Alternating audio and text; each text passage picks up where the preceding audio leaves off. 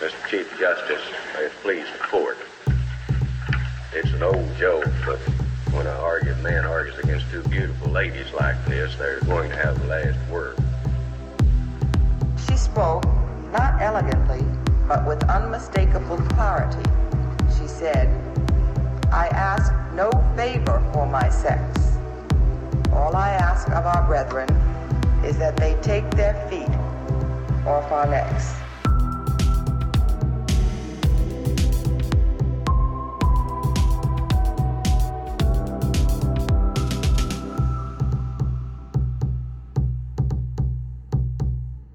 Welcome back. This is Strict Scrutiny, a podcast so fierce it's fatal in fact. I'm Melissa Murray. And I am Leah Littman, or perhaps Leah of Deacon or of Thomas. Of Dan. Of Dan. So it's a blessed day, Melissa. And we are, of course, going to be recapping the Supreme Court's opinion in Little Sisters of the Poor versus Pennsylvania, the Affordable Care Act contraception mandate case. Under his eye.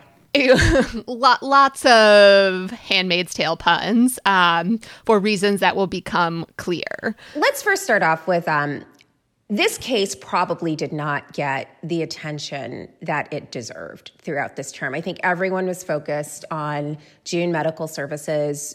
No one seemed to give a damn about this case, when arguably it probably is as meaningful, maybe more meaningful to the women of the United States in a real and material way. So that's a provocative statement to start off with. Yes, and that's part of why we wanted to do this episode, to ensure that this case did not get lost in the shuffle. I think part of the lack of attention to this case, though, was also a sense of how inevitable the result was, given the change in the court's personnel, as well as the court's two prior cases in which it addressed the ACA's contraception mandate. So maybe we should provide some background on the contraception mandate, just because, again, this case has not gotten some of the attention that the others have.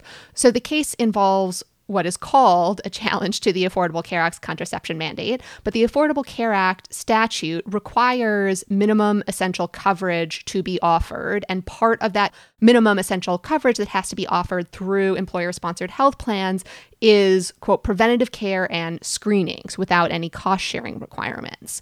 Now, immediately after the ACA was enacted, the Obama administration started promulgating regulations indicating its view that preventative care and screenings included access to contraception and counseling. Once it indicated its intent to extend the minimum essential coverage required under the Affordable Care Act to include contraception, there were, even at the outset, these religious liberty challenges arguing that... we should also back up and say there were also included in the ACA, and specifically contemplated exemptions for religious institutions. So churches, temples, and mosques were not required to comply with the contraceptive mandate. Religiously affiliated institutions, so parochial schools, for example, or charities that are affiliated with religious institutions, were not automatically, blanketly accepted from this, but they could participate in an accommodation process whereby they notified the insurer that they had these religious objections, they could not provide the coverage, and the insurer then took it upon themselves to provide the coverage directly to the employee. Right. So as initially promulgated, there was the church exemption, which is required by statute and otherwise. But then the Obama administration's plan was what was known as the self-certification exemption. An employer who had religious objections to providing contraception coverage would notify their health insurance administrator or plan that they had those objections, and then that third-party administrator or health insurance plan would provide coverage to the employees at either the federal government's or the plan's third-party administrator's expenses, but not the employer's. And so prior challenges argued that even that exemption was not sufficient to protect the religious objections to contraception access. Now, fast forward to the Trump administration.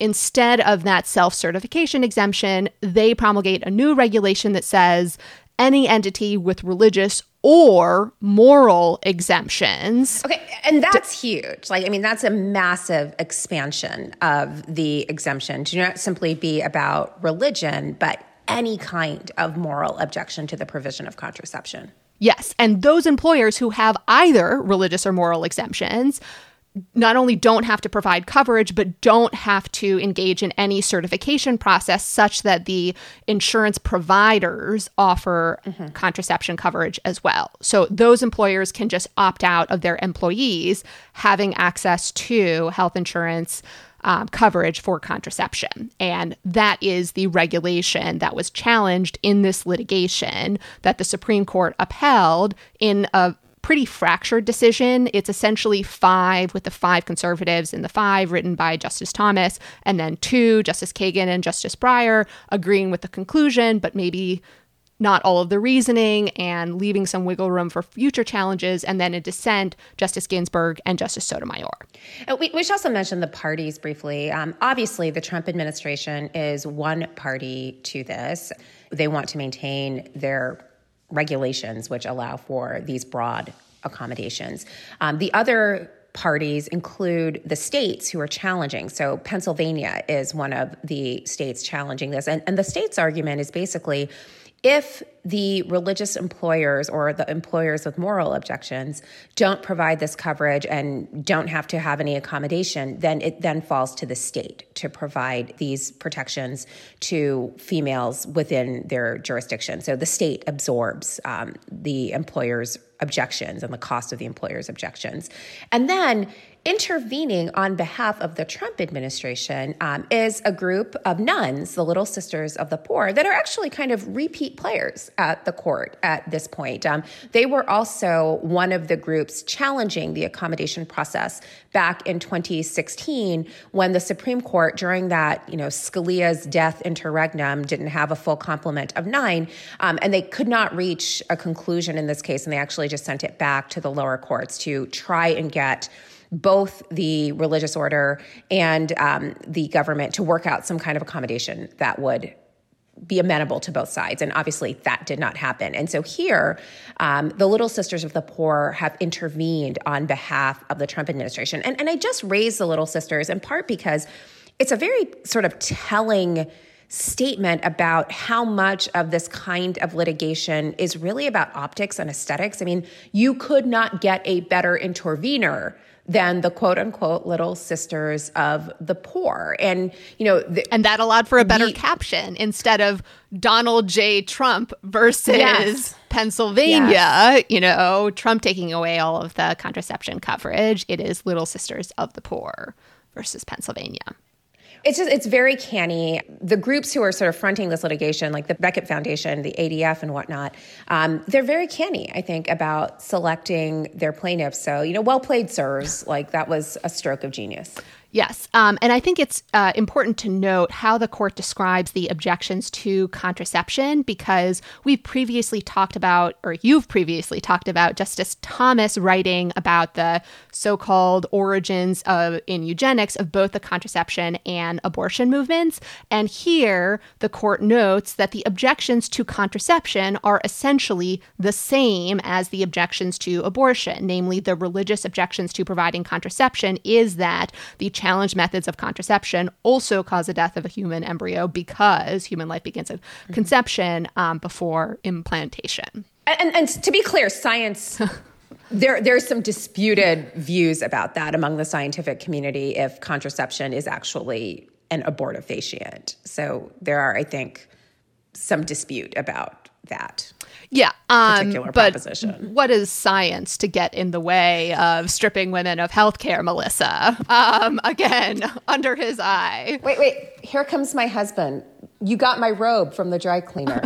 My red robe is back. Oh, great. Excellent. I'm ready for today. Great. Unfortunately, I do not yet have one. But you will. Right, exactly. I will order one quickly. So the precise statutory question that the court answered, along with some other questions that we can discuss, is whether the Affordable Care Act authorized the agencies here to exempt these particular employers from providing this particular kind of health insurance coverage. A provision of the Affordable Care Act empowers an agency to determine which services should be included as preventative care and screenings. And the argument was that provision did not authorize the agency to determine which entities could be exempt from those exemptions. That is, the agency could say this kind of health insurance coverage has to be offered, but not these groups of people are exempt from providing that health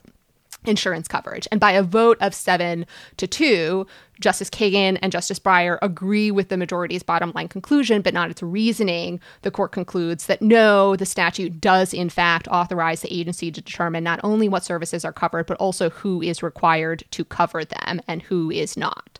Now, the difference between the reasoning in the Thomas opinion and Kagan opinion is, I think, reflective of two competing visions of the administrative state. The majority... What's that? Right. Wait, we might not have that. Right, exactly. According to the majority opinion, the administrative state might not be long for this world. Specifically, the majority says the statute's plain language, just its best interpretation, means that the agency has this authority to determine which services are offered and who is exempt from those requirements. Justice Kagan, however, relies on a doctrine that has undergone a bit of a hit and is kind of the doctrine that shall not be named, Chevron deference, the idea that agencies get to interpret ambiguities in the statutes they administer. And she says, look, I don't know what the best reading of this statute is and whether it allows the agency to exempt entities from providing certain kinds of coverage, but I think that the agency's conclusion that it can is at least reasonable, given that this was the position of not only the Trump administration, but the Obama administration, and just makes sense of the statutory scheme. I mean, I think that's a brilliant summation of it. She also notes that this question about whether the regulations are properly promulgated under the APA is still a live issue in the lower courts. And so she sort of makes clear, and I think part of this opinion is to bracket that actually has not been decided here.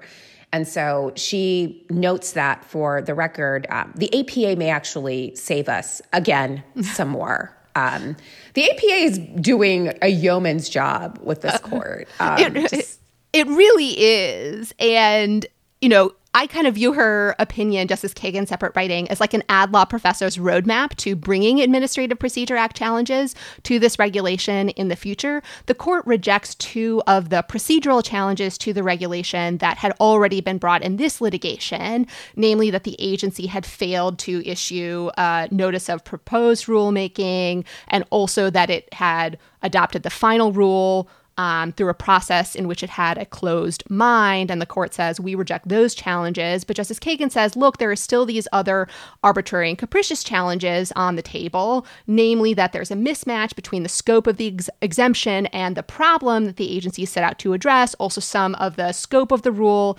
is pretty sweeping in light of its justifications. In some ways, it's not clear that the agency grappled with all of the consequences of its rule and the scope of the rule. And so those challenges live to see another day, though I have to say, snowball's chance in hell that this court would uphold any of them. Two things to say about that. One, I think she is pointing to the idea that religious freedom is one thing, and, you know, obviously within the scope of the government's constitutional duty under the First Amendment. But the idea of moral objections is another thing entirely. I mean, moral objections is like, I am morally opposed to wearing pink, or I am morally opposed to, you know, eating meat. And how about I'm morally opposed to allowing employers to opt out of providing contraception coverage, right? Like, why can't I bring that moral objection claim? So I think that's part of her point, too. Like, you know, religious liberty on the one hand is a completely different entity. And you may quibble about whether this particular court has weaponized the First Amendment such as to make religious liberty preeminent among all values. But her point is that moral objections are not in the Constitution, and that still lives to be determined at the lower courts. And I also think the second point is a more subtle point, but it is about electoral politics. Like, the questions about these rules and rulemaking are questions that originate from the executive branch and the administrative state, but under a differently headed executive branch, right, maybe we wouldn't have this at all. So kicking this down the road past November, for example, might eliminate all of these problems entirely if the Trump administration is no longer the one promulgating these rules. Yes, no, that is certainly right, and maybe will help me sleep tonight, although we will be anxiously awaiting the end of the court's term, so maybe not.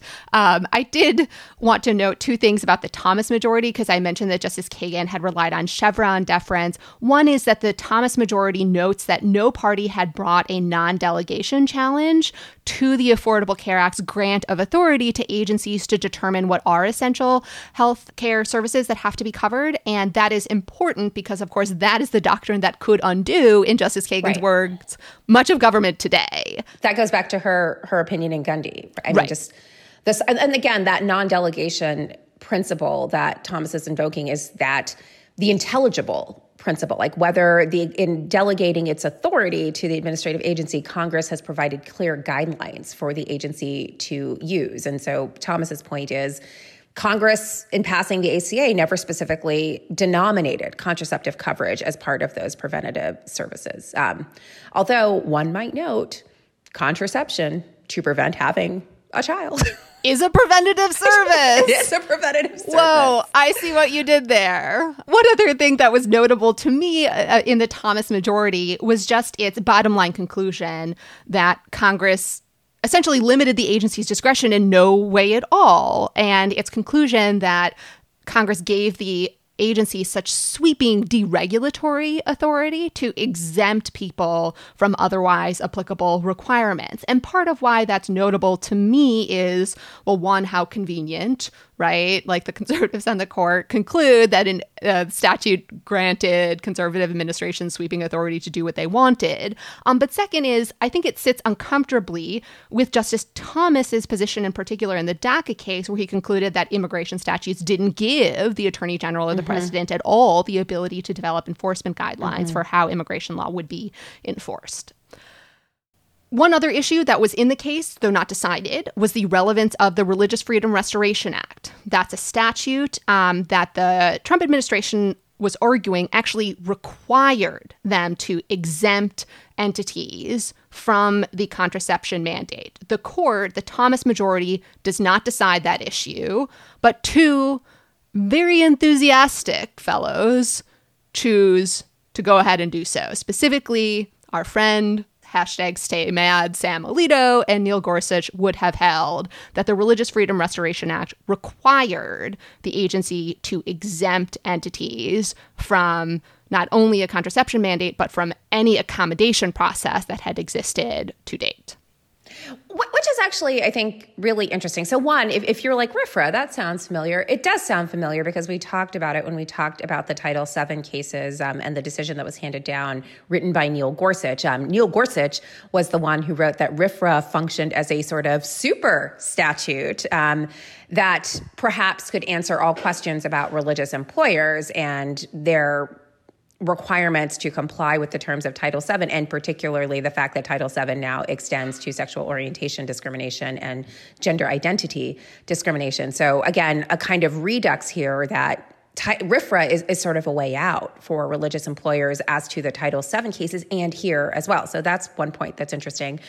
To Justice Alito's point about RFRA providing an exemption to even the accommodation process for employers, that seems to sit uncomfortably with his decision in 2014's Burwell versus Hobby Lobby, where he said that closely held corporations under RFRA were not required to provide the contraceptive coverage themselves, but could be included in that accommodation process that was available for religiously affiliated employers. And if I recall correctly, I think Justice Ginsburg and possibly Justice Sotomayor was just sort of like, that's a slippery slope. And it seems like they were exactly right. It is a slippery slope because he seems to have reneged on that. Welcome to the Cassandra Club, ladies. It's a big tent, right?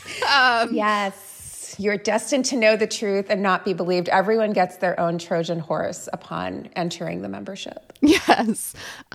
So I think we should probably talk about the Ginsburg and Sotomayor dissent, because it is in that dissent that the women finally become visible. She not only explains the number of women who would lose access to contraception, but also how significant contraception is to women's lives. It not only improves health outcomes, prevents unintended pregnancies, it also provides important medical benefits for women with underlying medical conditions. I think this is sort of a recurring theme in Ginsburg's jurisprudence. I'm reminded of the Redding case, that Fourth Amendment search case, where the court upheld a search of a 13-year-old girl in a school. And, Ginsburg at the time was the only woman on the court. This was during that period between 2005, when Sandra Day O'Connor retired from the court, in 2009, when Justice Sotomayor joined. And she said, it seems like none of you all have ever been a 13-year-old girl in middle school. And they had done. She's like, it's incredibly embarrassing and, an assault to your dignity as a girl to be strip searched in this way. And I think she's making that same kind of claim here. I'm not just talking about contraception as, this isn't just about preventing pregnancy. Some women will use it for really severe acne. People will use it for endometriosis, like serious polycystic ovaries. All of this. There's a whole world of which you know nothing, and you can't know unless you choose to educate yourself about it. And that seems to be your point here. I will also note that when this case was heard, this was during those telephonic arguments, Justice Ginsburg was in a hospital bed being treated for her gallbladder issues. Mm-hmm. And even then, she might have been a little salty because she just had gallbladder surgery, but she also just seemed genuinely pissed to be back here. I think her whole mood was like, I literally can't believe we're talking about this shit again.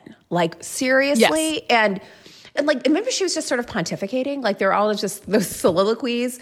And then at the end of her soliloquy, there'd be a little uptick in her voice to make it a question. But it was so this is some shit, right?